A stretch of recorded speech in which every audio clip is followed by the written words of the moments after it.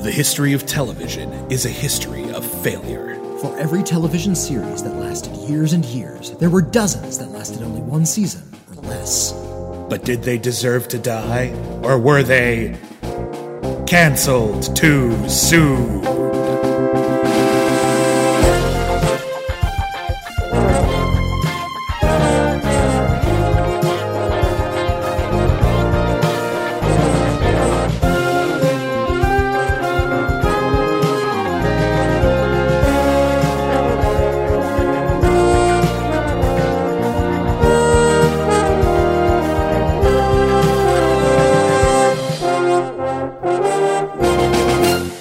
Everybody, and welcome back to Cancelled Too Soon, the podcast where we review television series that lasted only one season or less. My name is William Bibiani. I am a film critic for Crave Online and various other places as well. You may know me as the Beast on the Schmodown, and everyone calls me Bibbs.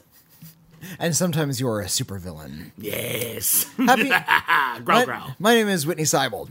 I am also a film critic. You are? I write for various outlets. You sure do, Whitney. I write for Blumhouse.com. Uh-huh. I write for the New Beverly blog, where I am also a projectionist. Yes. And I am the co-host of the B-Movies podcast. From whence we hail. This week on Cancelled Too Soon, we wanted to make a concerted effort not to do a sci-fi series. We've done so many in a row. We did both the Battlestars. We did Charlie Jade. We did Journeyman. And all those are great, but there's so many other avenues of television history. There's so many other ways in which TV can fail. It's not just bad sci-fi. Sometimes it's also middling comedy. Like really middling comedy. And this is a very interesting television series we're going to talk about from a lot of different sort of historical perspectives in terms of how people's careers fit into it, and sort of odd issues of representation we just sort of chanced into that really no one talks about in relationship to this series. And I think it'll be hopefully a little illuminating and maybe sort of open up a couple of chapters in television history for people who aren't aware of it. But before we get to this week's series, did you hear we're on Patreon? Ah, yes, the horror segment of the show. Yes, in which we just sort of thrust ourselves at you and say, here, take some. Yes, we are on Throw money at us and we'll give you things. This is true. We are on Patreon. And if you like the free content, boy, howdy will you like the not free content. You can subscribe at any level you like. If you subscribe at $5 or $10 or $20, though, you get increasingly elaborate stuff from us. Yeah. The baseline for $5 a month, you get to vote for future episodes. There's a poll going on right now, and every time someone's like, oh, I haven't voted in that poll, I'd better vote, like one other person does, and the vote's a tie again. Yep. So we still don't know what the winner of next month's poll is going to be, and we're going to do that one in like 2 weeks, so we might have to come up with some sort of weird tiebreaker question if that doesn't pan out. But we got some cool shows up on that, including Whiz Kids, which is like hackers but in the 80s with preteens, Cliffhangers, which was this weird drama with multiple shows kind of fighting each other, this weird sort of Twin Peaks offshoot called Pasadena, and also Masquerade, which is this odd idea for a spy show in which ordinary people became spies for the day. If you're a Patreon subscriber at the $5 level, you can vote for which one of those you want us to cover. Absolutely. If you don't subscribe, you get to hear the episode anyway. Oh, yeah. It's not a secret. You just don't get to choose. Yeah. And also, for $5, you also get a bonus episode every month of the Cancel Too Soon monthly movie. We're just about to record our next episode of that for July. It is the fucking awful remake of Dirty Dancing, and we're going to go through it bit by bit. Because it's going to take a long time. It is weirdly long. It is so fucking long. It's 130 minutes, guys. But we also have cool other stuff. We're finishing up the designs for our merch, and we're going to be able to start sending out the merch for those of you who are in our upper tiers very, very soon. You're going to be able to pick from a couple of different shirt designs, that kind of stuff. We have our Cancel Too Soon Club, in which we send you cool pop culture curios, and then we all hang out on Google Hangout together and talk about them. Whitney is putting that together right now, right? Indeed I am. Cool. All right, so we'll be mailing those out in the next week or so. Nice. I hope. That's the plan? It is to be hoped. Good. Okay. Whitney's in charge of this one. I'll be in charge of the next one. It'll be interesting to see what he makes us do. And a whole bunch of other cool stuff as well. Working on a book. We are putting together a lot of fun other goodies, exclusive videos, which we haven't done one of those in a week or so. We need to catch up on that. If you have any suggestions for videos you'd like us to do, stuff that we can do, I'm not an expert editor, nor do we have a lot of time to do After Effects and stuff, but if you'd like us to talk about a certain topic that's maybe a little off topic for Cancel Too Soon, but sort of fits the show, we'll do that on video, and we'll do it on Patreon. You're a subscriber. You're essentially our boss. We'll do what you say. That's right. So, in any case, patreon.com/canceled too soon. It's canceled with one L. Join us. But regardless, these shows will always be free, and this week we've got a doozy. So, join us if you will. Not just a doozy, but a doozy. A doozy. Join us, if you will, for The Last Precinct. Guy cop from the last precinct. Interesting possibility. Sergeant Bryce Pascal. He's the brains of the outfit. Otherwise, we wouldn't have a show. And Night Train is his partner. I'm harder than the Chinese arithmetic. Now, Mel will break your heart. He used to be a guy, but now he's a girl. If you know what I mean. Good man, that woman. And Officer Wade is slightly overweight and very oversexed. I love this. All under the watchful eye of Captain Rob Wright. This is one nutty precinct. They're the craziest bunch of cops that ever hit the streets. Yabba dabba doo. They didn't graduate from the police academy. They escaped to the last precinct.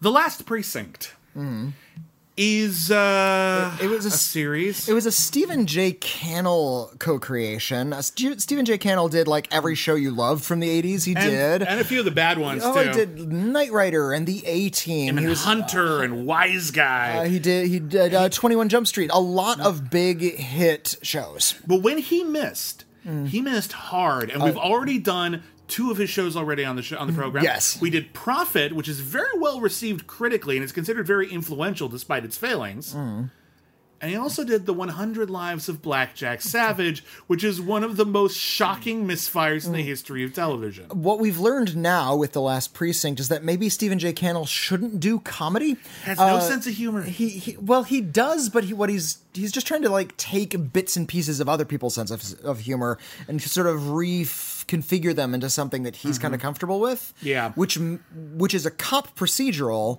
which is usually a very stead affair. Yeah, this was around the They're time very Hill Street Blues was on the air, you know? He's Like, it's trying to very do a Hill straightforward. Street Blues thing, but Police Academy was really big at the time, and that's what he's trying to do. Yeah. He's No, trying to do eventually- Police Academy the series before either of those shows were ever made it to There air. actually were 2 Police Academy the series, one cartoon and one live action. Were either of them canceled too soon material? No, they were both. I think they were both 2-season shows. Amazing. Yeah. But The Last Precinct qualifies, and The Last Precinct really does play. It's that kind of nonstop wacky slobs versus snobs, raucous, raunchy, goofy sense of humor.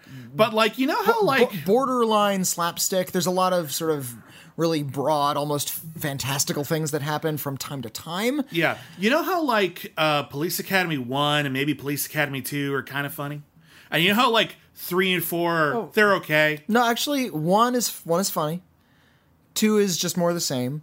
3 is the best one. Okay. 4 is crap. 5 is pain. Okay. And 6 and 7 nobody remembers. Okay, So- this is not Police Academy the series. This is Police Academy 4 the series. more That's or what less. I would say. Like this this is that's Police Academy. that's where it peaks. And- It's like there's occasionally there's like a really funny joke, but usually not. Now the basic premise is this. The basic premise of The Last Precinct is we're gonna take all of these sort of stock funny cop characters to the extent that basically like if there was ever a cop show in which you were forced to partner, you normal cop, with someone who was wacky, they put all the wacky people in the same precinct. So if like the you were supposed to idea have is, like a yeah. slobbish fat guy character who made a lot of dumb fat jokes, he's in that precinct without the normal guy partner. Which was you know? a subplot in Police Academy too, actually. Absolutely. There's ethnic stereotypes. the idea is there's that a guy who thinks there's he's Elvis. There's a bunch of cops who are, whether or not they're good cops or not, they're all kind of weird and can't work with any of the other cops. So they're all shoved into the same precinct in Los Angeles. They don't ever say the city's name, but they name It's city Los streets. Angeles. It's Los Yeah, Angeles. So they're a bunch of weird LA cops who all work at the same precinct somewhere in LA. And they have to take on bonkers cases, and they apply their unique, intuitive approach and their weird talents that they may have towards solving these crimes. And it's going for a Police Academy vibe. It's going for kind of a Police Squad vibe, but it's also an hour-long program that's really plot-centric. Yeah, like imagine if Family Guy was an hour long every week. Like I know a lot of us like Family Guy, and a lot of us don't like Family Guy, but it can't really sustain itself for that long, you know? Like you can't have Aqua Teen Hunger Force for an hour. They tried. It's hard to watch. It's pretty unwatchable. Yeah.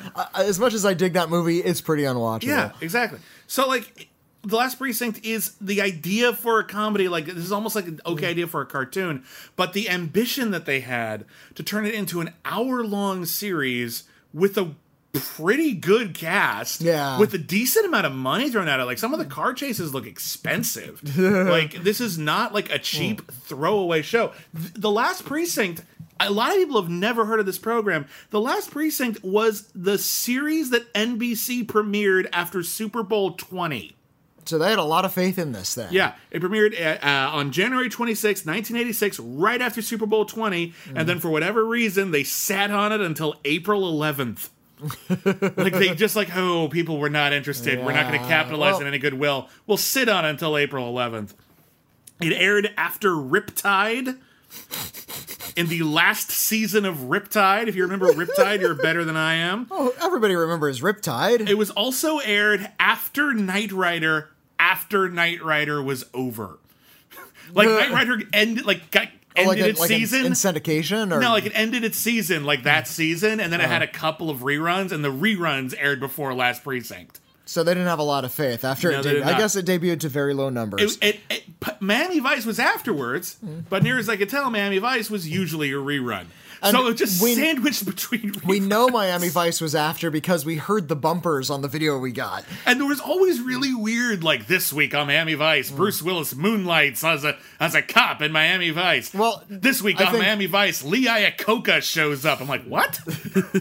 Holy crap. The characters in this show are all blatant ripoffs of Police Academy characters. Basically. So we have the Steve Guttenberg character, the Mahoney.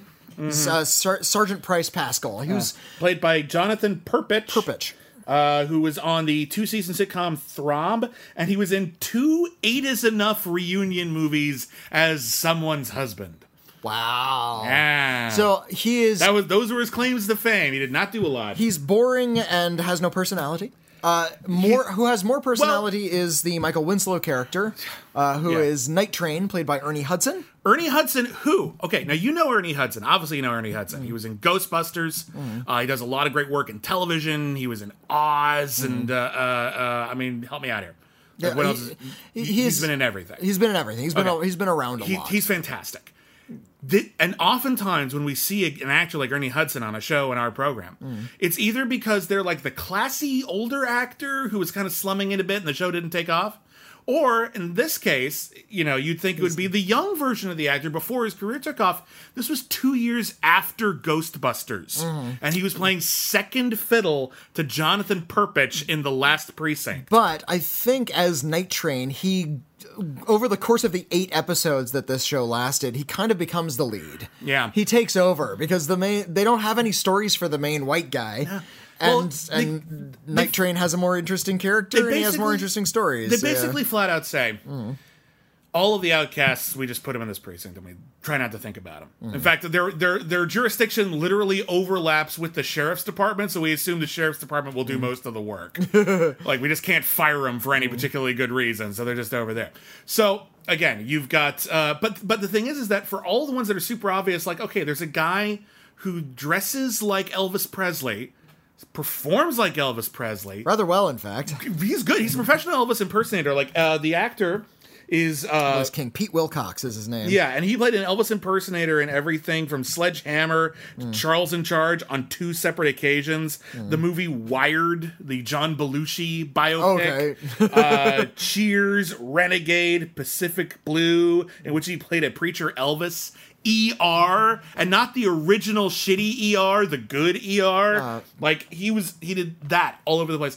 Okay, and we have again, there's the slovenly guy. There's the woman who runs the evidence locker, who is an nymphomaniac. She's her character's name is Rena, which makes this the second canceled too soon episode in a row where one of the lead characters is named Rena.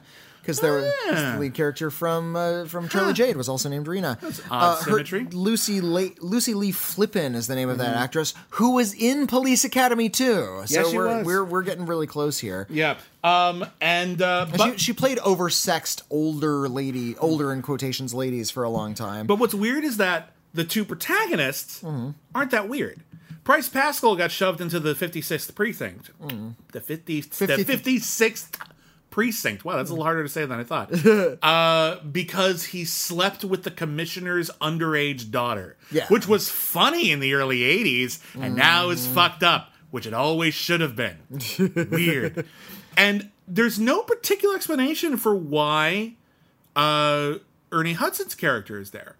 No, in fact, he's the most capable. Well, He's fine. He's a womanizer, but he's not even that disrespectful about it. He's just sort of got a wandering eye. He and Mel are like the most just capable police officers. Yeah. Well, and then Mel is the interesting character here. Mel is played by an actress named Randy Brooks, who played the really funny hooker with an annoying voice in The Man with Two Brains. She was also in the movie Terror Vision, not to be confused with the anthology series Terror Vision, which is one of our best episodes ever. She's a tall, pretty, leggy blonde, and her backstory is that she used to be a man. Yeah, she is, as near as we can tell, the first series regular transgender character in a network TV series. Now, there was another TV series called All That Glitters for Norman Lear, but that was syndicated. This is NBC putting a transgender character in like the third lead on their show,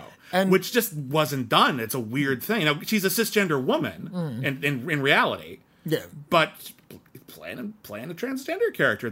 No one talks about this. It's really weird. Well, because nobody remembers this show at all. She was probably the first. Near as we can tell. If you know an earlier one, let us know. Although there are plenty of ew she-male jokes, there's a few that are really bad. There's a few really that are really bad. The show is surprisingly sensitive about the character, and the other characters are really sensitive toward the other regular characters are sensitive towards her. Mostly. Other than the villain character, who is the Wings Hauser character, i.e. the G.W. Bailey character. But here's the deal. We say the Police Wings, Academy. Oftentimes when we say the Wings Hauser character, what we're really talking about is some actor who's playing the role Wings Hauser would play. Some kind of like over-the-top bad guy. Here they got actual Wings Hauser. Yeah. And this is post-Vice Squad Wings Hauser. Wings Hauser was an actor, was a recognizable actor by this point. I'm not sure if Vice Squad is clearly his best role, but I'm not sure if it was like a big hit or it's a cinema classic by any stretch. But he was not like by the way, nothing roles. If you haven't seen Vice Squad, it's a cop film from 1982. Season Hubley plays a hooker on the streets of LA. Wings Hauser not only produced it, but he sings the opening theme song.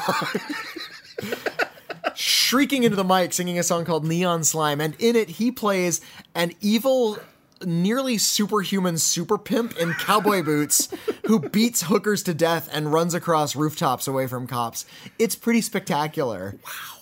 Yeah, Vice Squad is great. Yeah. Well, he's the stuck-up bad guy, but really the interesting characters are Ernie Hudson, Mel, and we're going to talk a lot about how the show treats her, because depending on the episode, it's either impressively progressive or fucking goddamn it. Yeah. Well, and sometimes it'll switch mid-scene and it's really, really weird. We'll talk about that. But the other great character is Adam West. Adam West plays the George Gaines character of Police Academy. Yeah. We're going to be making a lot of Police Academy references in this episode. I.e. the older, clueless commandant who's sort of in charge of all of this. And he has some of the greatest lines in the show. He's the one person who is in exactly the right show. Yes. Like, you do this show, if you did this show 10 years later, you would still get Adam West to play that character. And what's weird is that we think of Adam West, we reviewed Look Well, which was sort of ahead of its time in terms of how sort of meta it was about Adam West's career and his approach to comedy. But like in the years that would follow, in the late 90s and the 2000s, Adam West would become very self-referential about his career, and he would be appreciated more as a comedic actor. Yeah. The 80s was not that time. And if you look at the other credits he had around that time, they were just bit parts in movies. Just random. He just couldn't get particularly good work. This is like one of his biggest role in the 80s. Like this is a lead role in a television series. And I feel like they're using him the way Family Guy uses him. In that, the sort of there are certain actors who have no choice but to riff on their own careers. And even great actors, somebody like Al Pacino, for instance, spend a lot, or even De Niro, like they spend a lot of time riffing on parts we already know about them. Their early parts were too iconic. You can't not. The 1980s, we weren't at that point of self-awareness and self-parody yet. And so to do this in 1986 was perhaps the most daring thing Adam West could have done. Yeah. It's like, I'm Adam West. I'm going to play this broad comedic version of Batman that I'm known for, but I'm going to repurpose it and make myself the buffoon, but I'm a talented enough deadpan comedian that I can get away with that. And it's really a great part for him. And like it's frustrating because the first couple episodes, they don't ask him to do much. And then they realize, oh wait, Adam West is the most talented person we have. We're going to put him in a luchador costume and have him defuse bombs wearing a luchador costume. That was a good episode. It was a good episode. And he has my favorite line of many, maybe any of the shows that we've covered on Council. It's a good line. Where they have to track down a vampire. Okay, we'll get to it. We'll explain. We'll explain. Yeah. But played by Richard Lynch. But we can't escape Richard Lynch. It's the third series in a month that has had Richard Lynch in it. But they have to track down a vampire played by Richard Lynch, and they're not. They think, oh, that's ridiculous. There's no such thing as vampires. And Night Train says that would be like saying there's a werewolf loose in the city, and Adam West steps in. That would be ridiculous. There are no werewolves in this part of the city. Completely earnest. It's great. It's great. Hilarious. All right. Before we get going... Oh, and there's some other characters as well. Like, there's a whole bunch. Rick Ducommun plays the fat guy. The joke is that he's a fat guy. Rick Ducommun, you know him from The Burbs. Yeah. He was Tom Hanks' best friend in The Burbs. He had all the funniest lines in The Burbs. There's Alphabet. They call him Alphabet because they can't pronounce his name because it has too many letters in it. And the physical gag is that his name is so long, his nameplate extends off of his chest. Which is kind of fun. He's played by Vijay Amritraj, and I apologize if I'm mispronouncing that name. He is actually a famous Indian tennis player. Oh, he's a tennis player. Yeah, famous Indian tennis. And he did some other acting. He was in Octopussy. He played a captain in Star Trek 4. That's right. And he was in a Cancel Too Soon series I want to track down and didn't realize existed. What a Country! Starring Yakov Smirnoff about a whole bunch of immigrants who are trying to take their citizenship test. Oh, I forgot about that one. I did not know that existed, and now I'm on a quest. Yakov Smirnoff was really big in the 80s, so I was really familiar with his shtick just by osmosis. Oh, God. Okay. And there was also... And I wish I knew if this was a real name or not, but there's an actress, and this is not the character's name, this is the actress's name, Yana Nirvana. Yeah. Who is you've seen her around? She plays like tough ladies and cops in many movies. Well, she was in Stunt Rock. Yeah, she was. Awesome movie. She was also in the erotic Cinderella in 1977 with Rainbow Smith. Yep, that's pretty cool. She also wrote for the Newlywed Game and the Dating Game. Nice. Yeah. So that was kind of fun to find out. Yana Nirvana and Randy Brooks are kind of like a bifurcation of the Leslie Easterbrook character from Police Academy. The sort of tough, ball-busting, but really sexy character. You remember her? Yeah, I remember her. She was great. Leslie Easterbrook is terrific. But Randy Brooks is just sort of like the capable sex bomb. And they actually put her in like really sexy positions a lot, like try to put her undercover as like the babe in multiple episodes. Whereas Yana Nirvana, and often they forget to comment on it.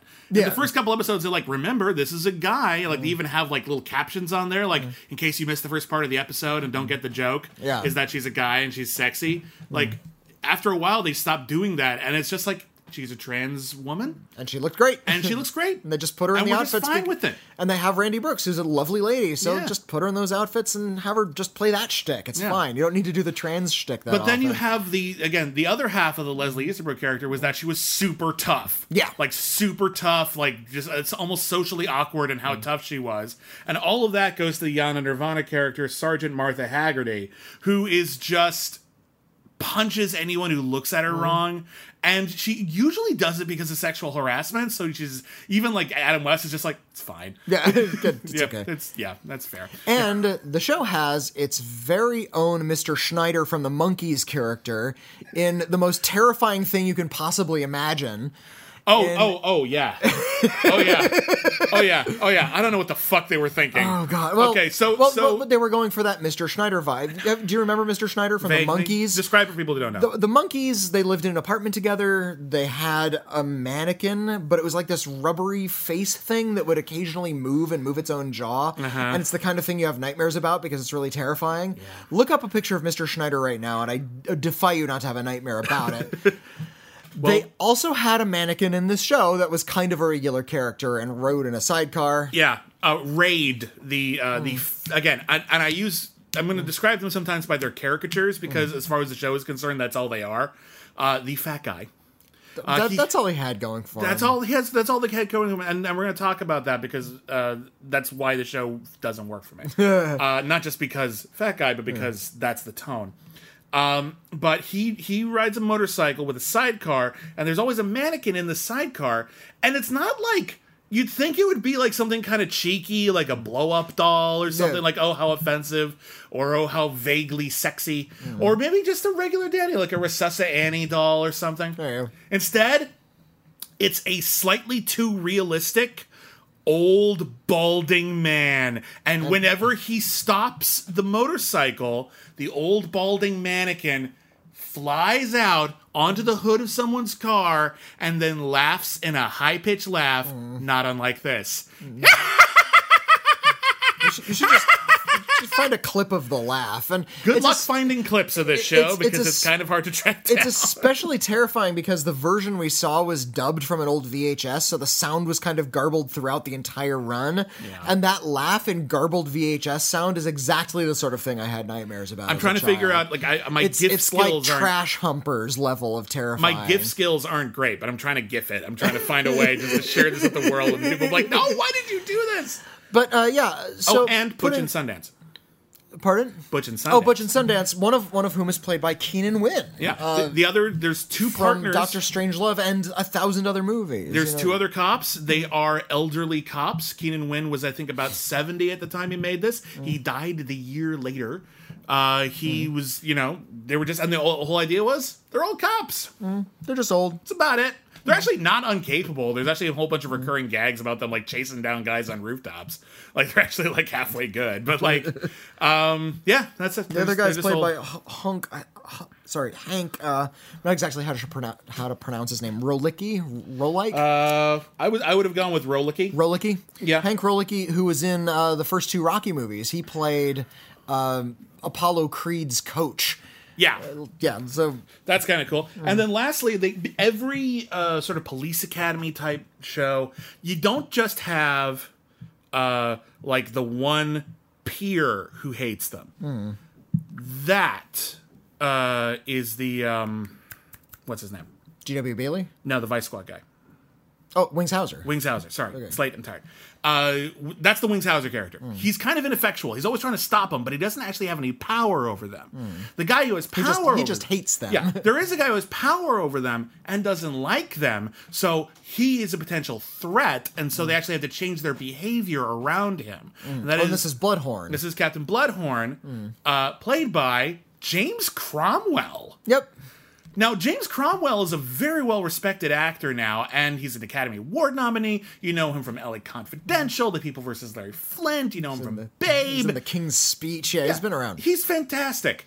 Throughout, like, the 70s and 80s and half of the 90s, he was just a hard-working TV actor. Yeah. And he was in everything. Throughout most of his career, he's just a hardworking actor. He's respected now, and he's earned the respect. No, but- that's the funny thing. It's like he didn't find acclaim until he was, I think, at least in his late 40s.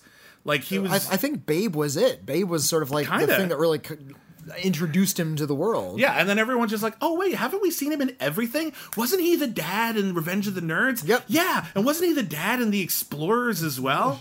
Yeah. He's been around. Isn't he in like And he three play- and he characters plays- on Next Generation or something? Well, he played Zephram Cochrane in First Contact. But before that, wasn't he another No, I don't think so. Star Trek stuff, like makeup and whatever. Anyway, big ensemble cast of characters. And they made them do a bunch of silly stuff. Well, since they're going for that Police Academy tone, and they're still trying to cram it into a police procedural, the tone is all over the place. Because sometimes it's really broad slapstick. Sometimes it's really down-to-earth comedy in that just sort of people joking with one another. And sometimes they're really just trying to tell a story. Yeah. And the stories are all really broad, and the stories are actually... Like, they were old when Laurel and Hardy did them. Like, you got people in gorilla costumes. Oh, yeah. Oh, God, the Gorilla costumes. They even do the gag where someone inherits a haunted house and they have to spend the night. Yeah. That gag was old when I was born, and they managed to pull it off. So let's talk about the pilot. The pilot is called The Last Precinct, and it is long. It's like a 2-part episode. And I'm going to throw it out there. My theory is I think this script was originally just sort of a cheapo Police Academy knockoff movie that they repurposed into a pilot. Because this pilot, it's not a particularly good movie, but I've seen so many other quote-unquote wacky 80s comedies that play on exactly this level. Yeah. Your Joysticks, your Hamburger the Movie Well, kind of Hamburger thing. the Movie is like nearly surreal, but something like Ski School, just the usual raunchy sex comedy with adults that you saw a lot of in the 1980s. Moving Violations. This may have even been, and this is just a theory, a pilot for a Police Academy series.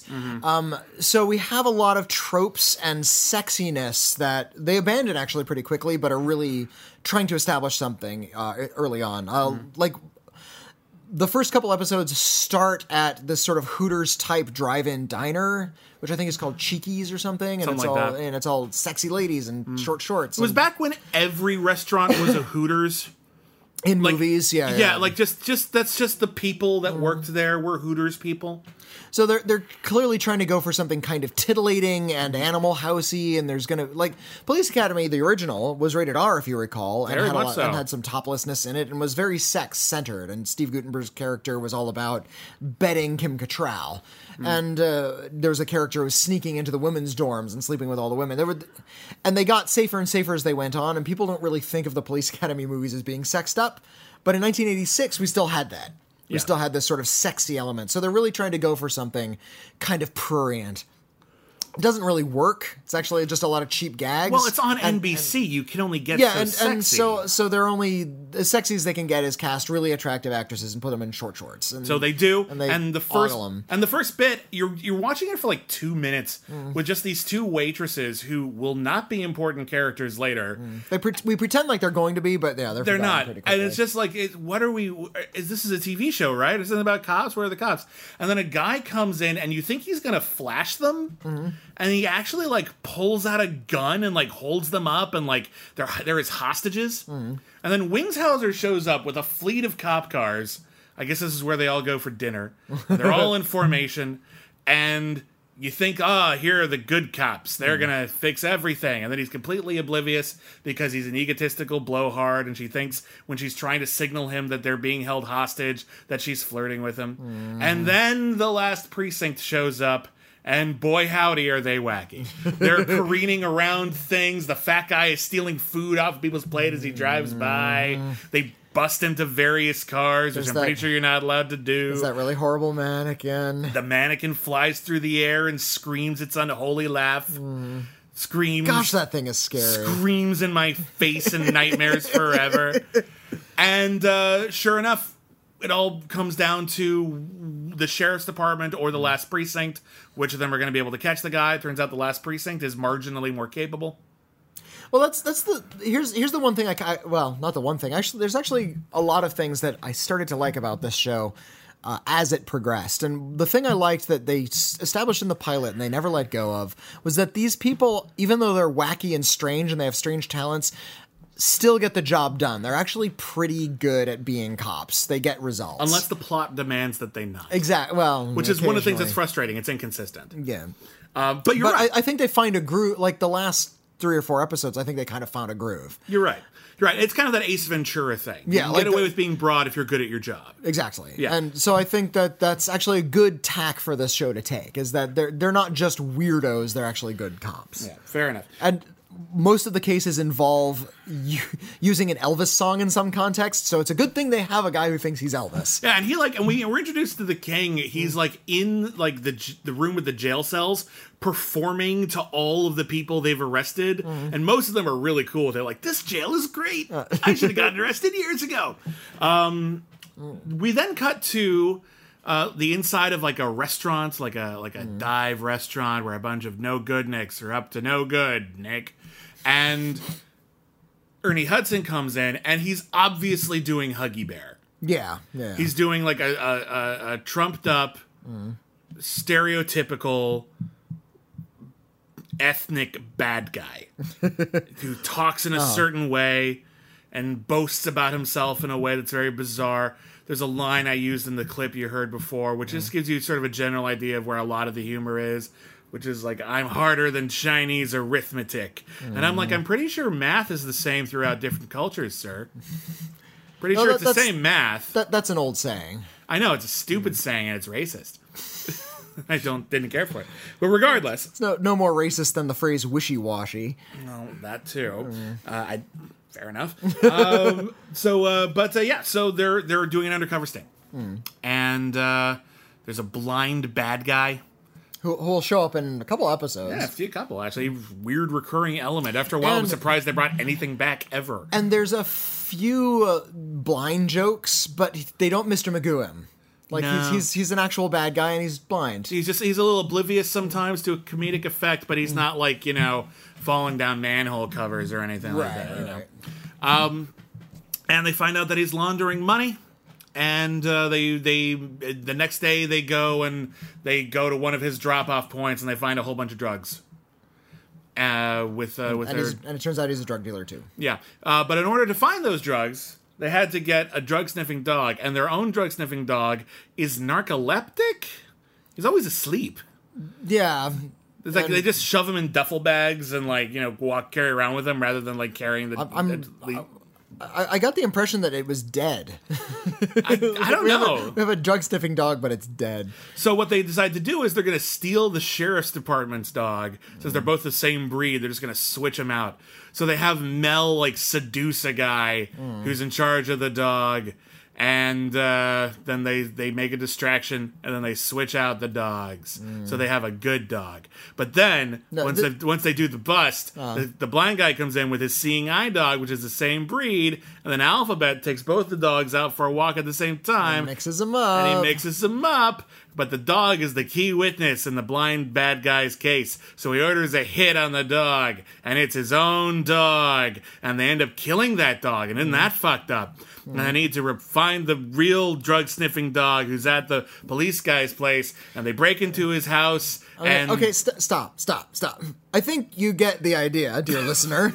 Of how weirdly ornate this is. Yeah, how they have to pad out.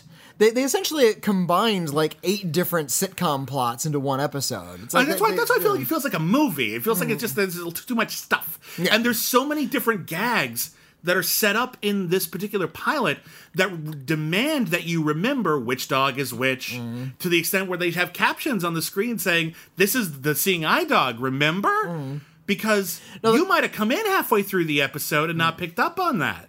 That's not funny. The captions were not only helpful in terms of story, they're also maybe the funniest conceit on the show. After a while, they start doing funny stuff with them. I think in the pilot, they're not funny. In the pilot, they're not funny. I think they may have included that just to keep the plot clear, but it gave the writers in later episodes license to do goofy stuff. In episode, I think it's 5, the one that takes place near a pizzeria, there's a scene where somebody drops a pizza on the street and it gets run over by a car. And then we cut to a close-up of the pizza, And there's a caption on the screen explaining that damage to pizzas, rather tragically, happens within 30 feet of a pizzeria. That's a funny gag to throw in the middle of this chase sequence. Yeah.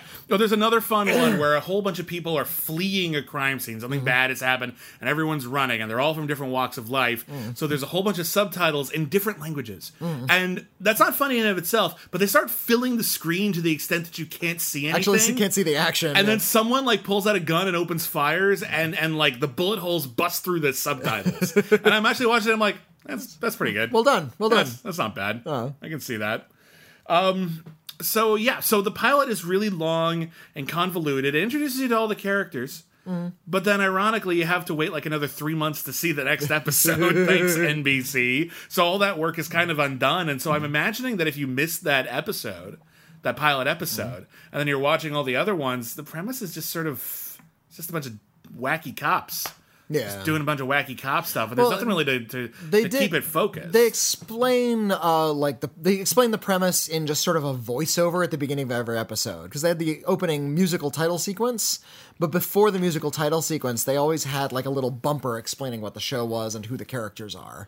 And they probably did that by necessity. They had to, since you forgot what the pilot was about, they had to explain it to the audience again. It wasn't so obvious or annoying. It's just part of the title sequence, and given that we've seen so many shows that give a brief preview of what we're about to see before the episode began, this is sort of the era for it, having the premise explained encapsulated like that, I think was their best option. Yeah, probably. I'm not complaining about it on this one too much, I think, because you're right, I don't think it necessarily spoils anything. So they save the day. Everything turns out more or less okay. Wings Hauser is kind of humiliated. Wings Hauser also has his own sidekick, who's actually really funny, and this is the only thing he ever did. He has no other credits on IMDb. But he has weird lines yes, we don't like them because they are bad police officers and we are good sheriffs. And Wings Hauser's are you a suck-up? And he's yes, I am. Great. The episode ends with the only time they ever do this, but it's really weird. It just ends with Adam West driving up to the camera saying, "We'll see you next week, same bat time, same bat channel." They never reference Batman ever again. They never talk about it ever again. Nor do they really, nor do the characters really break the fourth wall like that. The subtitles do, but the characters are in it. So it's this really weird, just well, fuck it, we have Adam West. People will like it. People like Adam West when he's Batman, right? That's all we got. Yeah. There were a lot of there were a lot of strange references. We have Adam West. We're gonna make reference to Batman. There are a lot of other pop culture references that make their way through the show. Now, when Police Squad does it, there's a grace to it. There's an art to the reference. Dennis Miller knew it back in his early stand-up days. ZAZ knew it. They knew how to look at something that was definitely going to be recognized from popular culture, but riff on it in sort of a funny way. Nobody else seems to know how to do that. Well, some writers of some of later spoof movies that weren't ZAZ also kind of got it, but those movies weren't very popular. I think the trick is there's something to this, and maybe I'm going to mess it up, but I think the general idea is this: the characters aren't funny, the show is. The storytelling is funny. The side stuff on the walls in the background, that's funny. Yeah. The characters are never trying to make you laugh. They have to be, even if they're weird characters, they have to be completely in earnest. Yeah. Whereas in a show like The Last Precinct, the characters think they're funny. Yeah. The characters are buddies, making each other laugh and playing pranks on people. So if they don't have a good sense of humor, and if their pranks aren't good, it's not funny. Case in point, the good drug-sniffing dog that they steal from the sheriffs in the pilot is named Waldo. Now, the idea is that Waldo is this decorated police dog who is considered an expert witness in trial, who has a whole room to himself and all of his medals. And when Ernie Hudson walks into the room, he says, "What is this, the Waldo Astoria?" Well, it's wacky. And again, it finds its feet later on, but yeah, the whole notion of trying to cram in these pop culture references and make everything really self-aware, but make the characters like Animal House characters isn't going to work. You can't combine that two. You have to find what the joke is. And I feel like the problem with The Last Precinct is that the concept is actually very clean. I like the concept. We're going to put all the misfits in one precinct, and everyone underestimates them, and oftentimes they're shunned, but they actually end up doing really, really well. And so we, the audience, who everyone feels like a misfit sometimes, would like them. Can relate to that. Yeah, but the problem is that they're abrasive jerks a lot of the time. And honestly, they're not even like... With the only people who actually oppress them on any regular basis are Wings Hauser, who's a buffoon, and James Cromwell, who's not in it very much. Yeah, he's only in like three or four of the episodes. Yeah, and most of them not very much. So it's kind of like when we were talking about Wonder Woman, particularly the 1970s Wonder Woman. Got some fireworks outside. Oh, we're recording this on 4th of July night. I was wondering, what the hell is he looking at? He just stopped and looked out the window and smiled like a maniac. But like with the 1970s Wonder Woman, like if Wonder Woman is strong, that's great. But if she's not strong in the face of any oppression, it doesn't have the same impact. There's no one like keeping you down in The Last Precinct. Yeah. They're just free to do whatever the hell they want. And that's not very inspiring. It's just an excuse for a bunch of caricatures, not even characters, caricatures to do wacky stuff. I think by the time they got to the end of the series, they started to kind of hone in on what the characters were, and they were moving past that caricature thing. You can tell that, and I think they switched like writers partway through this one. This is another one where they kind of got either that or they just started to zero in on what the show was supposed to be. So they started with caricatures. It was supposed to be Animal House. It's supposed to be Animal House meets Police Academy. It ended up being kind of its own animal, even though the characters are all lifted very cleanly from Police Academy. And I think in having them be pranksters and imps, they were able to relate to one another on a stronger level.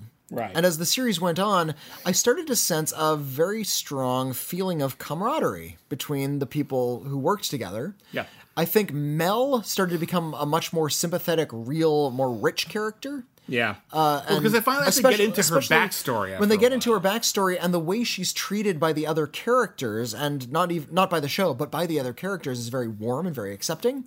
Mostly. And I think as we went along, we got the idea that these people actually love each other.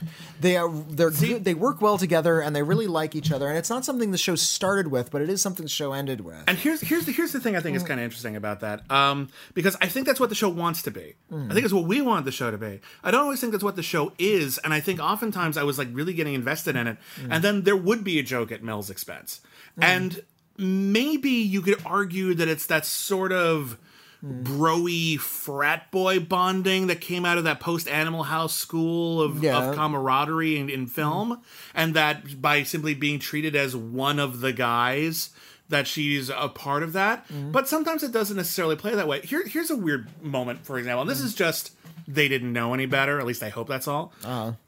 When James Cromwell first goes to The Last Precinct in the pilot, he is shocked to see that Mel, a woman, is changing in the men's room. Okay. And it turns out that the women of The Last Precinct were not comfortable with Mel in there. Okay. Generally speaking, that's not how that works. And I think that's an odd situation.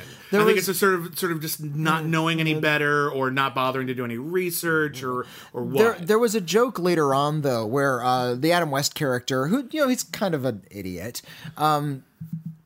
they were trying to send Mel into undercover to infiltrate this group of high-end prostitutes. Yeah. And they said, and she wasn't able to get in because she's tall and blonde, and they wanted somebody darker and more exotic. Yeah. And they were looking for literally people from other countries. Right. So and they said, and we were going to send in Mel because she's a lovely lady and she was going to go undercover. And Adam West makes this really tasteless joke. "What's wrong? You didn't pass the physical?"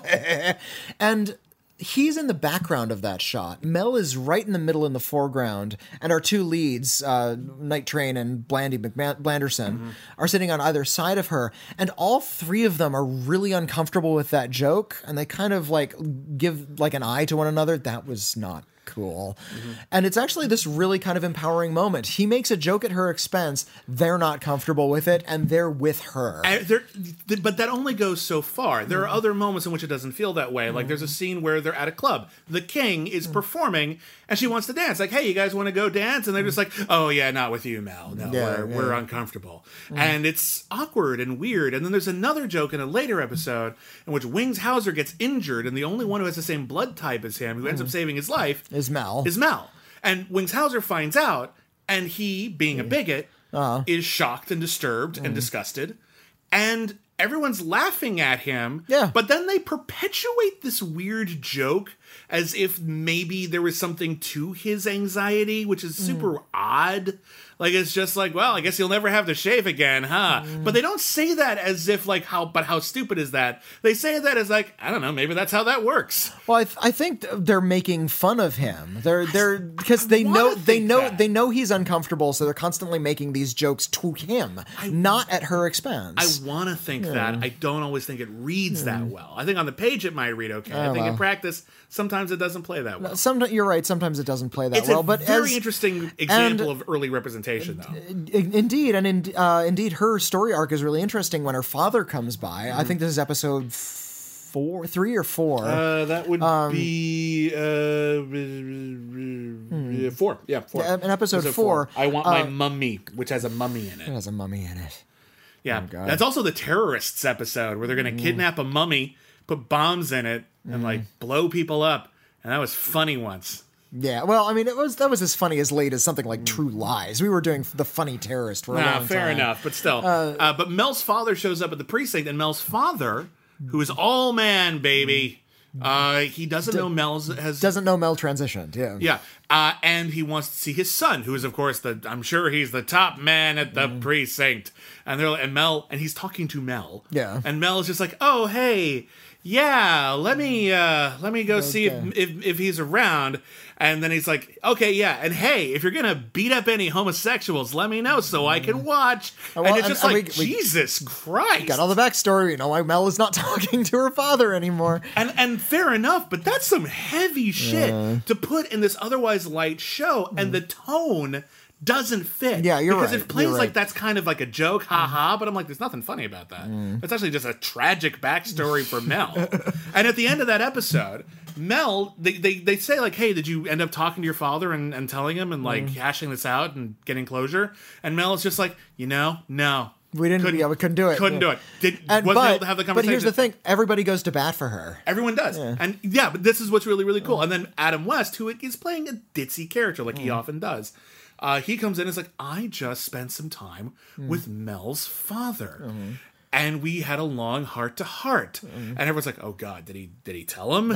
And Adam West just looks at Mel and is like, and I told him his son is one of the best officers in the precinct. And he's just like, yeah, that's cool. That's cool. And there's a later episode where... That's not your business, man. You don't get to make that decision. That's great. And there's another episode later on where Mel alludes to a fact that she was going to go play pool with her father, so she's actually working through that. It's not really deeply explored, but yeah, that's kind of something that's hanging out in the background. I think it is kind of progressive despite all of the offensive 80s stereotype humor, which is all over this show because it was the mid-80s and it was an earlier time. My wife had a great comment. Michelle, who's been on the show before, and will be again at some point, and she's designing our shirts for us. Her design for Rot Realty, the t-shirt, just makes me laugh so hard, and I can't wait for it to be done. That'll be done real soon, by the way. It's almost done. But she had a great point. We were watching the show. She was like, the problem with the show is that it doesn't use character types, it uses stereotypes. Yeah. And a lot of people can confuse those really, really easily, but a character type is a character who is driven by behavior. You know, the miserly character. The Commedia dell'arte stuff. Yeah. Like, or you look at something like Clue. Every character in the movie Clue is very clearly defined. Like, you know how they'll respond in any situation. They're not necessarily a stereotype or an archetype. A couple of them are. But, like, they're not necessarily. You just know what they'll do in any situation. A character type applies to something you encounter in drama. A stereotype is something you apply in real life to a group. Yeah. And it's that's basically it. It's like, hey, but what if this person from this group was on this show?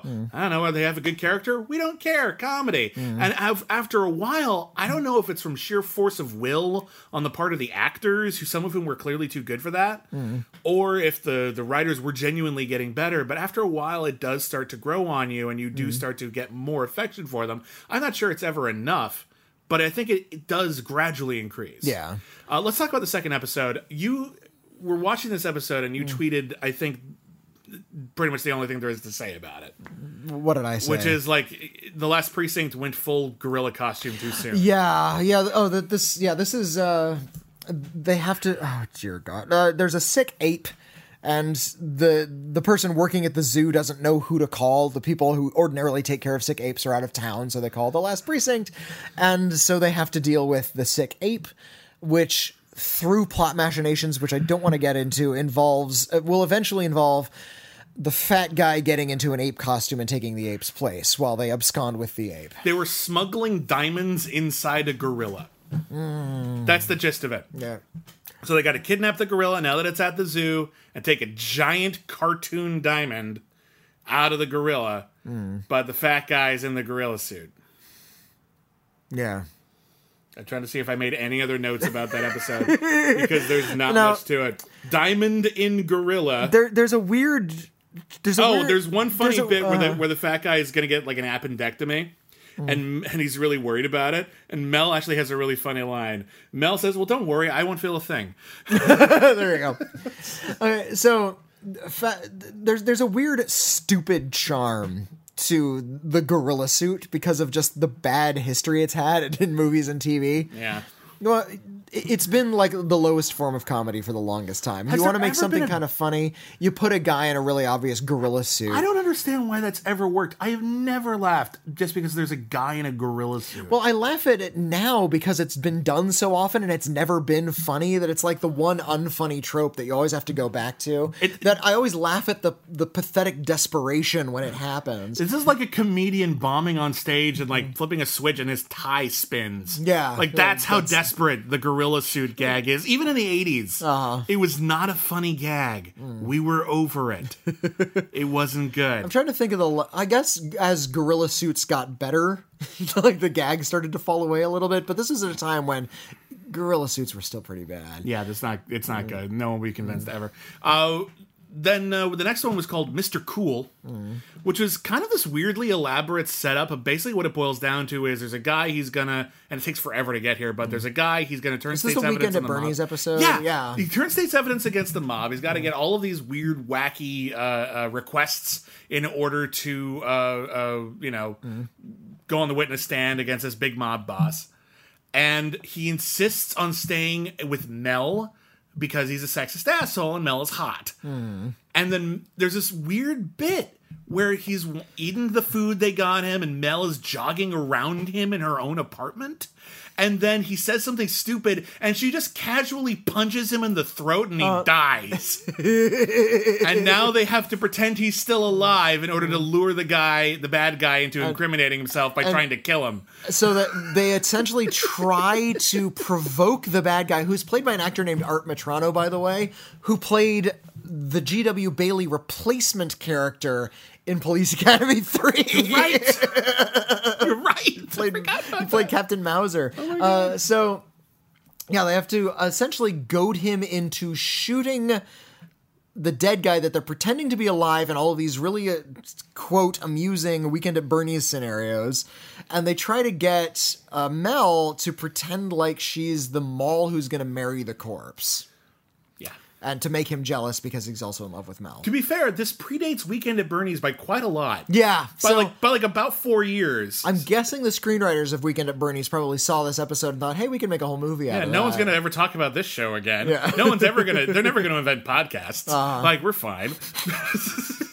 It's a good thing there's no internet yet. I mean, look, pretending dead people are alive, or pretending unconscious are alive is a gag as old as time, but the specific context of this episode is very Weekend at Bernie's. Yeah. It's very weird. Then the next one was the Mummy episode. There's not much more to it other than there actually is a funny gag where all of the post-ad breaks are introduced by the Star Wars title scroll. And when they pull with the away, actual John Williams music, by the way, they're like there was the real stuff. It wasn't some weird cartoon version of it, and it was just like describing the plot. But by the end of it, they cut to the screen, but there's nothing on it, and they like sort of pan up, and the guy who was doing the titles was distracted. Yeah. And then he does them, and then the titles fall away, and he's making out with his girlfriend. My favorite gag is they had the star field of the stars, and the crawl is crawling away, and the crawl vanishes. We zoom out of the star field, and it's actually a glittering stocking on the leg of a hooker that was in the precinct. Thought that was kind of cute. Cute gag. See, the gags got better. Characters got a little warmer, very gradually, but yeah, it happens. Episode 5 actually has a halfway decent plot, I thought. It's called Never Cross a Vampire. This is the Richard Lynch episode. Yeah, Richard Lynch plays a guy who is obviously a vampire who is stealing blood from blood banks. And so they're trying to catch the criminal. The protagonists, of course, realize there are no vampires, but everyone else gets their blood worked up. Adam West goes on a serious vampire hunt. And like hands stakes out to everybody, assuming the vampire is real. Which led to one of the worst gags I thought in the whole show. Which was? Well, the fat guy who's always eating stuff. He comes in with a big box and he says, "I have just what we need to fight off a vampire, steaks." And the fat guy goes, "Oh, steak!" His face lights up. I wanted to punch the show in that moment. But there is actually another one of my favorite jokes is in this one because they're in a hospital and they're trying to track down whoever might be stealing the blood. And there's a reporter who's following them, by the way. And they're on an elevator, and every time the elevator door opens on the next floor, the reporter is there asking questions. At the next floor, and then they go on the next floor, and they go, no, we're not answering questions. And then he's there again, and they're like, my God, they're fast. Yeah. But the best part is when they finally see a guy just walking around with a tray of blood, like you do. And they go, get him! He's stealing blood! And he runs away, and they chase him all throughout the hospital, and finally there's like, aha! We knew it was they're you. like in pint glasses, too. It's just like pint glasses of blood. And we knew it was you! You're the one stealing blood. It's like, no, I wasn't stealing blood. I work in the hematology wing. Well, then why did you run? I thought you were arresting me for all the drugs I've been stealing. And Adam West says, damn, we almost had something here. They let him go. Well, you didn't sell the punchline of the elevator gag. Oh, I'm sorry. Because they're all... The last precinct is waiting in the elevator, the door opens, and the reporter's there on the other side of the door. It's like, no, closed door, and they go up another floor, and he's there again. And then when you get to the top, we see the reporter, we see the door open, the reporter's there, but all the cops are gone. Like, somehow they're just missing from the elevator, and we don't know what happened. No, someone says, they got off between floors. Somehow, as if that's a thing you can do. Like, they never actually explained it. So, yeah, it's a good physical gag. It's a fair enough gag. The gag, actually, like, the plot is actually halfway kind of fun, where it turns out they're not vampires. They're actually stealing blood because there is a criminal, heavily wanted, top 10 most wanted criminal, who is, like, forcing them to give him blood transfusions because he's been shot. And he's a rare blood type, so they have to steal it. Yeah. That's actually not a half bad gag. There's one other gag here, because Richard Lynch plays, again, he's pale pallor, talks like this, and he has a hench person who's this like little guy, except he's actually like 8 feet tall.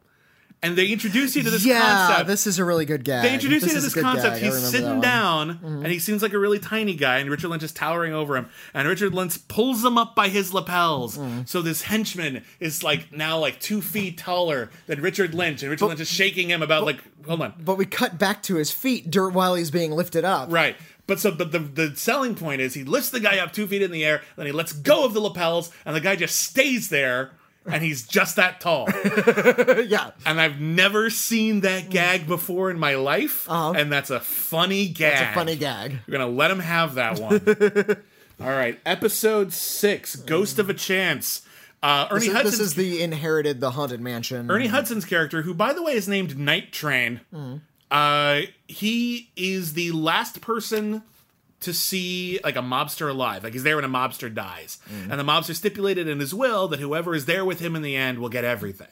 And he inherits a house. And the house is 1313 Mockingbird Lane, which is the Munsters' house. But when they visit it, they play the Addams Family theme song. Waka Waka! Which I'm not sure if they didn't know any better or if they were trying to play with our expectations. I don't know. It's a weird gag. It's dumb. They got them all there. They're all in costume. The bulk of this episode is just them creeping around a castle, kind of saying funny things. The idea There's is not much of a story. The place is condemned. It's going to be torn down tomorrow. But there's a treasure somewhere in the house. No, it's not a treasure. It's like a diary with all of his criminal underworkings. Oh, right. So it's actually work related. They're looking for something. So they're all looking for the diary. They all pair off. It's a lot like the movie Clue, honestly. There's even an Yvette character who's like in a very sexy maid outfit. But what's really funny about her is she gets scared real easily and she just screams at the top of her lungs for like 20 seconds at a time. And as she does, she punches people. Like just this tall lady in a sexy maid costume screaming and punching people anytime anything even remotely scary happens. And that also made me laugh, and I'll let him have that. And it turns out the mobster was also a magician, and the book didn't have what they thought it was going to be. Big twist. So the episode is efficient more than anything. It's fine. It would amuse an 8-year-old. It's a good movement away from the raw. At this point you realize that we're away from the raucousness and raunchiness of the first couple episodes, and they're kind of just settling on quirky. Yeah. And I'll take quirky over prurient any day. Yeah, these are fine subplots for a half-hour sitcom about this. This is like Brooklyn. I've seen these plots in half-hour sitcoms. This is Brooklyn Nine-Nine if the characters weren't good and it wasn't as funny and it was twice as long and twice as dull. That's the problem with it. The next episode is called Toehold, and this is the wrestling episode. This is the one where Adam West gets to dress as a luchador. Yeah. It turns out Luchador is also a bad guy. Yep, he's planning on some terrorist shenanigans. Yeah, it's the old, we're throwing a big event as a distraction for the underground tunneling we're doing to, like, the bank next door gag. A gag we haven't seen since Casablanca, the series, but I'm sure we'll run into it again. And the luchador, who's going to be a part of the big match, is also the head explosives guy. So they kidnap the luchador, or they arrest him before he can go to his mark. And it turns out he looks a lot like Adam West, so Adam West puts on the costume and has to do wrestling. And bomb defusal.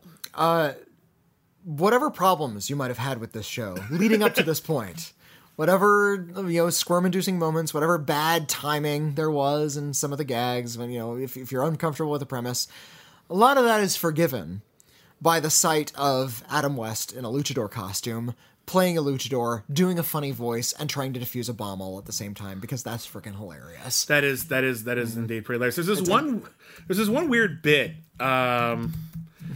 in this particular episode that I couldn't tell if it was a joke or not. Okay. And again, because a lot of these older shows that have been officially released, people recorded them on VHS and we're lucky enough to get access to them. There was a bit halfway through a car chase where they showed like the color bars and NBC logo, and I couldn't tell if that was a gag or an actual problem with the airing. I think it was an actual problem with the airing, but I wouldn't have put it past the producers of the show just to do that, to skip over doing an expensive car chase sequence. Also, Adam West doesn't get to fight just anybody. Adam West fights Professor Toru Tanaka. Yes, he does. Okay, now Professor Toru Tanaka. I had to look up his name, but yeah, it's like you've seen him in everything. I don't know if younger people know who Professor Toru Tanaka is, but he was everywhere in the 80s. He was great. He was Sub-Zero in The Running Man. I think that's where a lot of people will know him from. If you saw a really big Japanese wrestling type guy who wasn't I guess Bolo Young's not Japanese, but yeah, and he's not that big. Bolo Young is big, but yeah. Professor Tanaka was like more like wrestler big. Yeah, he was like just a large man, not like a buff guy, just a large Japanese dude. It's probably him. Yeah, I think people probably, like younger people probably know him best as the character Rushmore from Three Ninjas. He's always fun to see in everything, and he got to fight Adam West. And he wrestled Adam West. Which is so cool. Adam West dressed as the bad guy. The bad guy say, "Hey, we got this bomb. How do you arm it?" And Adam West has to pretend to be the bad guy and has to arm a bomb while dressed as a luchador. That's great. That's great. All right, and then the last episode, I got some of what was happening. It's a really confusing episode. I understood the part with the brothel. Okay, there's a brothel, and they have to infiltrate the brothel. They can't use Randy Brooks because she's blonde, so they have to ask Alphabet, a character we haven't talked about an awful lot because he's a stereotype. And also, he doesn't have a lot to do. And he doesn't have a lot to do. I liked the... forgive me, but I actually liked the play. He's an Indian character from the country of India. And there are a few moments throughout the series where he laughs at American Indians and just sort of that they're both called the same thing. There's also a couple of weird moments where he's like racist against other people we don't talk about too often in America. Like he makes some weird comment about how this guy is like as dumb as a Turk, and everyone's just sort of like, "Oh, that's kind of weird." You made that weird, Alphabet. But Alphabet, they need somebody exotic, so in the stupid F Troop twist, they put him in drag. And of course, the bad guy is super sexed up about it. The bad guy is really sexed up of this man in drag, but doesn't know he's really a man, and is also really a homophobe. So in the final twist, they have him close his eyes and have Alphabet make out with him while stripping out of drag and just is dressed as a cop.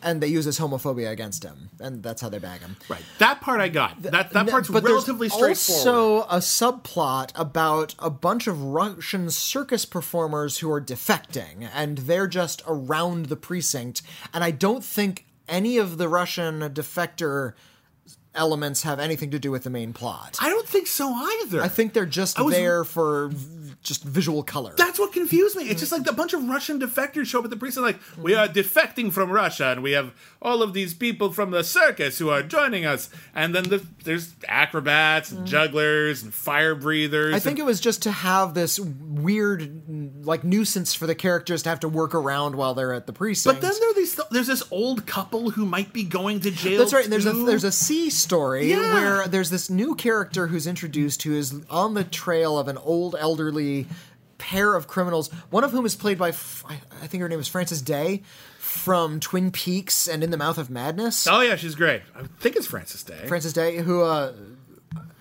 they're like these old criminals who are still on the run after this long time, and we have to close this case. So there's this other C story about this old guy who's trying to track down this other old guy. Was not Frances Day. Oh. Just Frances Day is never an actress. I'm going to look it up. But yeah, but that plot never goes anywhere either. They just decide to escape. Yeah. And then the circus leaves, and then they stop the brothel. And that's it. There was a little bit of a thing about how they had accidentally invested money in the brothel, and so if anyone found out, the police department would be in trouble. Oh, right.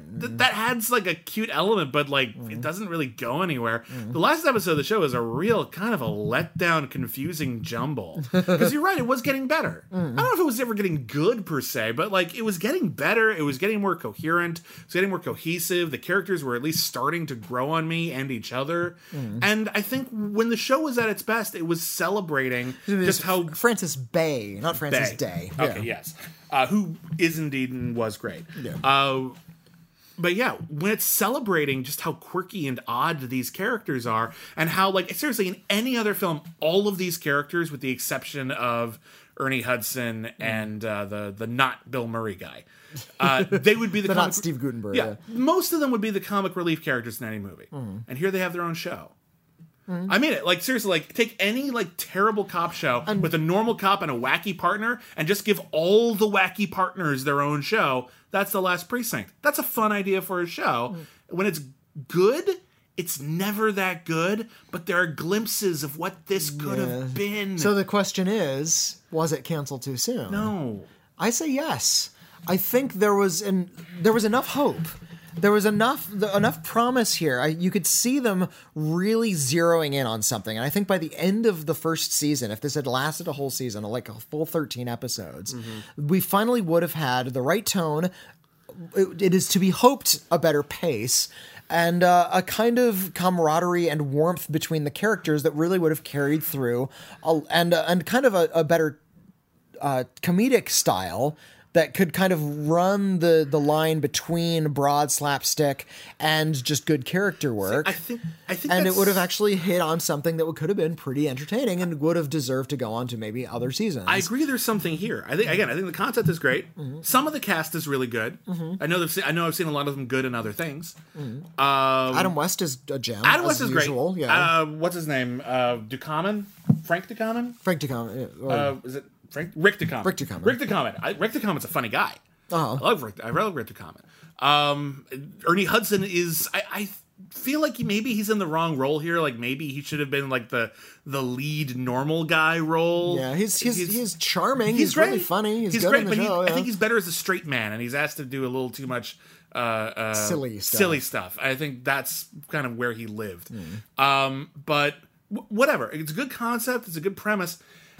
My thing is this. I just feel like the water has been kind of too tainted by the lack of quality here. Because, frankly, these episodes, again, we highlighted, go back over the episode, 7 jokes that made us really laugh. Most of the jokes fall flat. Well, you're right. And that's my thing. It's never that consistent. I'm getting to like the characters more, but the more I like the characters, the more frustrated I am that they're not in a better show. And I don't think the show would take enough of an about face that it would become an all-new program with these characters. I would love to see an all-new program with these characters. If you wanted to reboot this, not that there's any interest whatsoever, but you just want to take this concept and apply it to a new show, do it. Great. But the show just isn't that good. Even though it gets better, it started so low. Like, it started at Police Academy 4, and I think it got to Police Academy 2. And I don't think that's really worth celebrating. Police Academy 2, the series, it's not really something that gets me excited. I think, though, it was on an upward trajectory, and I think if we had let it continue to go, it would have reached Police Academy 3. I'm not entirely confident it would have ever reach. Maybe Police Academy 1 by season 5. Like, that's my thing.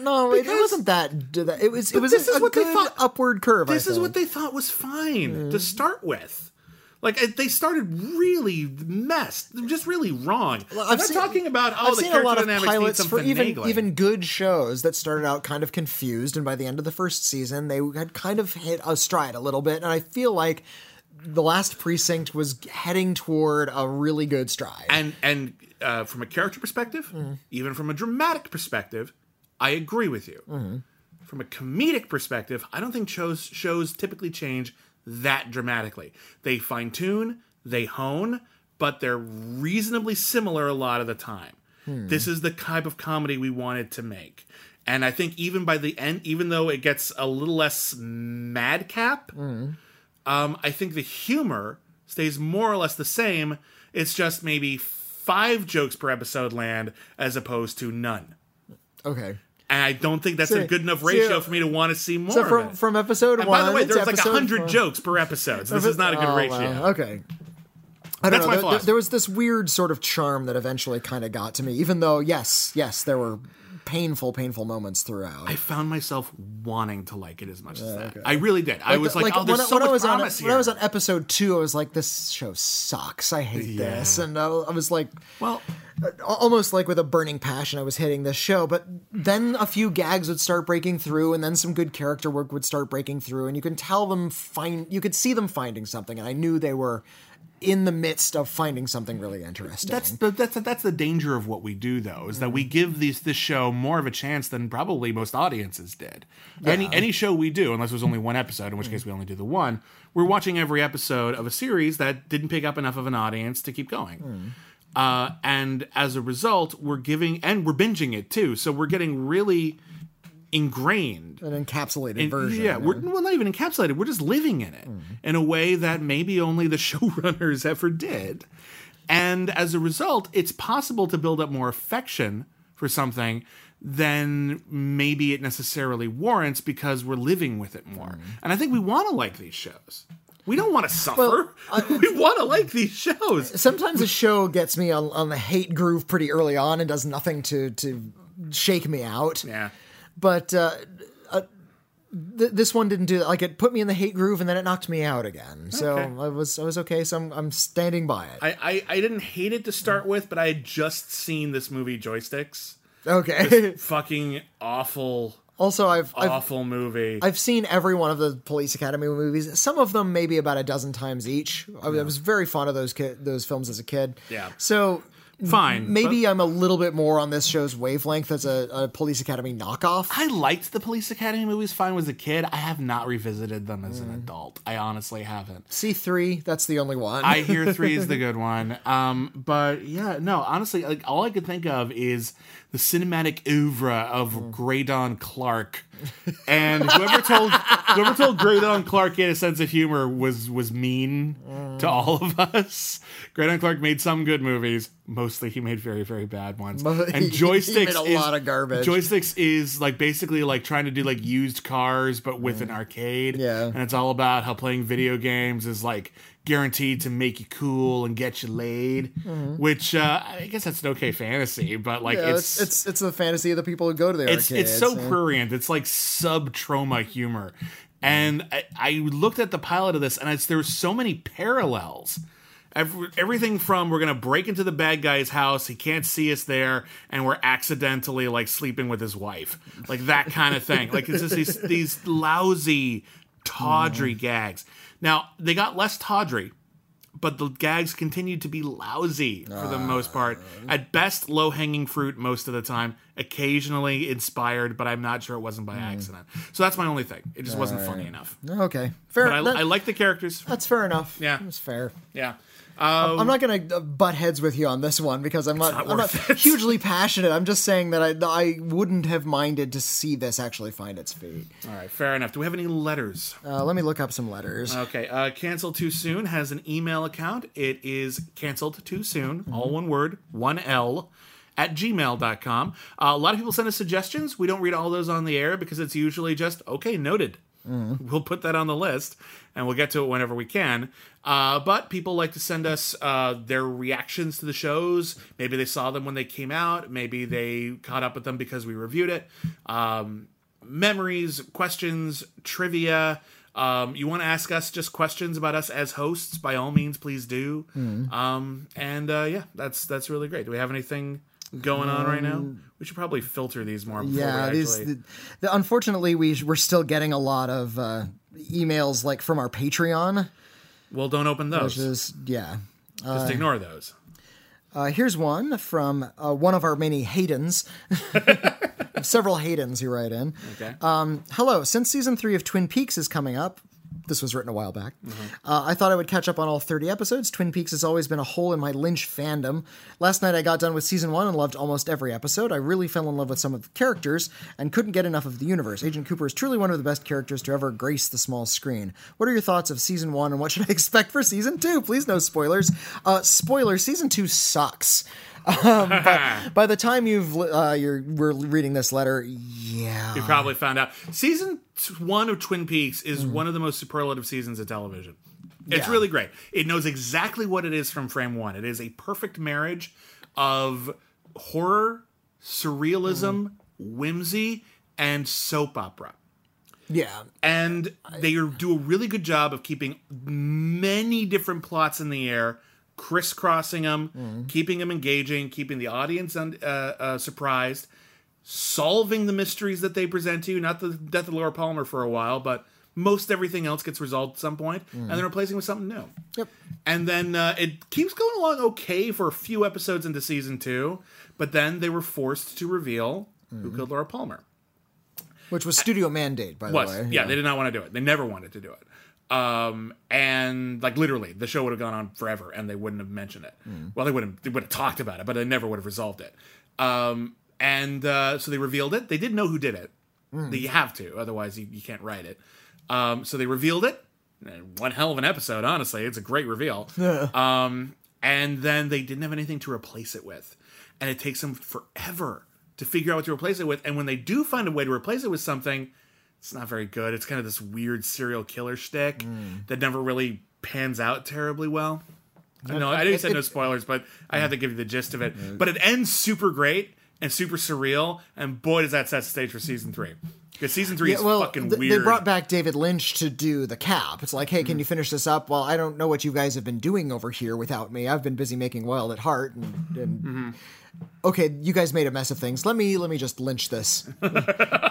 The last, 10, 15 minutes of the last episode of season 2 of Twin Peaks. Pretty great. Were so unlike anything. Like, no one knew what the hell to do with it. It was so creepy. Super cool. Super cool. So it's kind of worth it to get to it.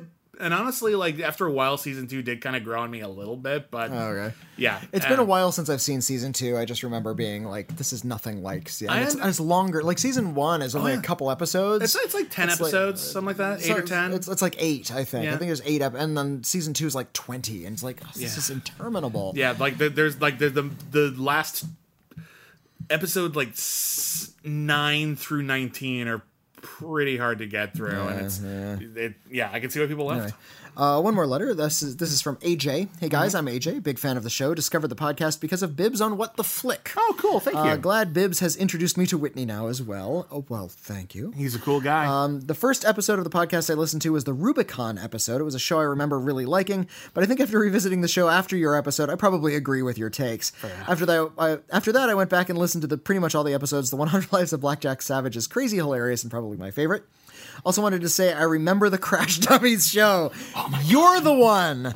Jesus. It's still our lowest rated show ever. No one cares. No one cares. Nobody remembers. If you want to hear about a show that literally no one has ever cared about once, except for Whitney and apparently AJ, listen to our episode, The Crash Dummies, because wow, boy, was that one weird. As a little kid, I loved them. I remember having a weird attachment to the Crash Dummy toy car I had. So I had one of the toys. Yeah, it's fun toys. Anyway, I'm going to try to give you guys a reprieve and recommend some quality shows. I hope you do, since it seems you guys watch a lot of bad shows. Number 1, Awake. That's on our list. Get a lot of requests for Awake. NBC We'll get to it eventually. And he gives a rundown, but I'm going to skip the rundowns. Okay. Lights Out, an FX boxing drama from 2011. I was unaware of that until I read this email, so that's on the list now. Stacey Keach plays the father on that show. Terriers. We know a lot about Terriers. Got a lot of requests for Terriers. Yeah. We're going to get to Terriers sooner than later, I think. Probably by the end of the year. Unsupervised, another FX show from 2012, an animated comedy about 2 Beavis and Butthead-ish characters voiced by Justin Long and David Hornsby. And they're a more optimistic, friendly Beavis and Butthead. Kristen Bell, Fred Armisen, Maria Bamford all make appearances. And cool. Chicago Code. I love Chicago Code. Okay. Chicago Code is one of my favorite straight up, not like The Wire, super ambitious, just good network cop shows. Nice. It's a really good show, and we're definitely going to do Chicago Code someday. Sorry for the long email, but TV is a huge passion of mine, and this podcast is great. It takes a huge time commitment to do the stuff you guys do. Hope you can do one, if not all, of the shows I recommended. Look forward to becoming a Patreon supporter soon. Thank you very much. Mm-hmm. Yeah, you rock. Thank you very much. Yeah. Anything else? Somebody wrote in about Alien Covenant, so I guess we'll do that on our other show. Canadian Keith writes in. We haven't heard from Canadian Keith for a little while. Writing in on My Mother the Car. Oh, cool. Hi, guys. I was glad to hear my donation went to good use. He was the one who donated My Mother the Car to us. I've never seen the show. Thanks, Keith. So I couldn't really contribute to the conversation. My only comment is that I'm surprised you guys didn't save the series to tie in with the release of Cars 3, although I suppose Auto Man would work just as well, Canadian Keith. Were you going to read that email before?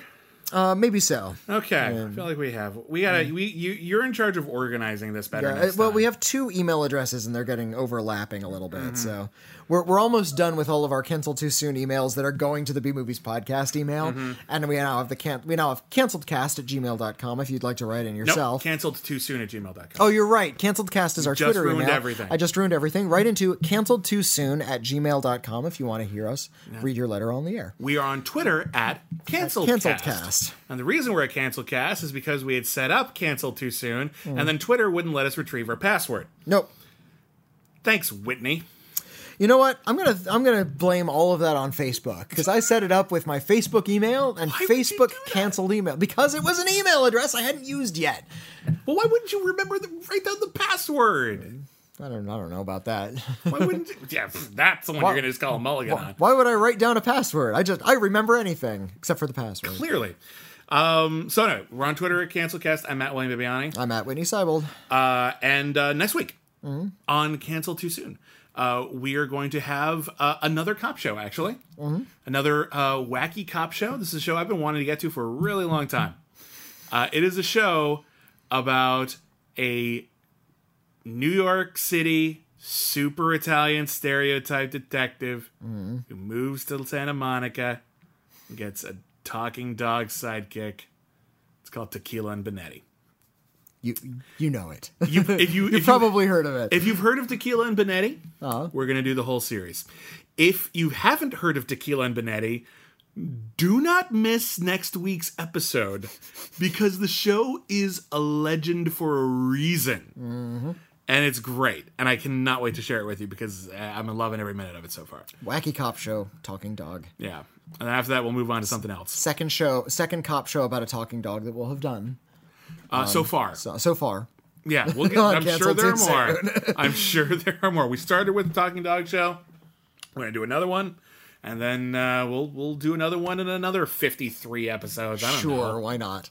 It'll be an annual tradition, the Talking Dog Cop Show. Find them and make them happen.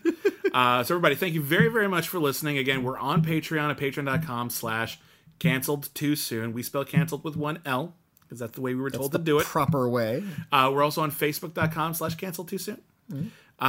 And that's it. Am I forgetting anything? Nope, that's it. Okay. Well, inauspicious way to end the episode. But thank you very much for listening, everybody. That is a wrap. And we will see you next season.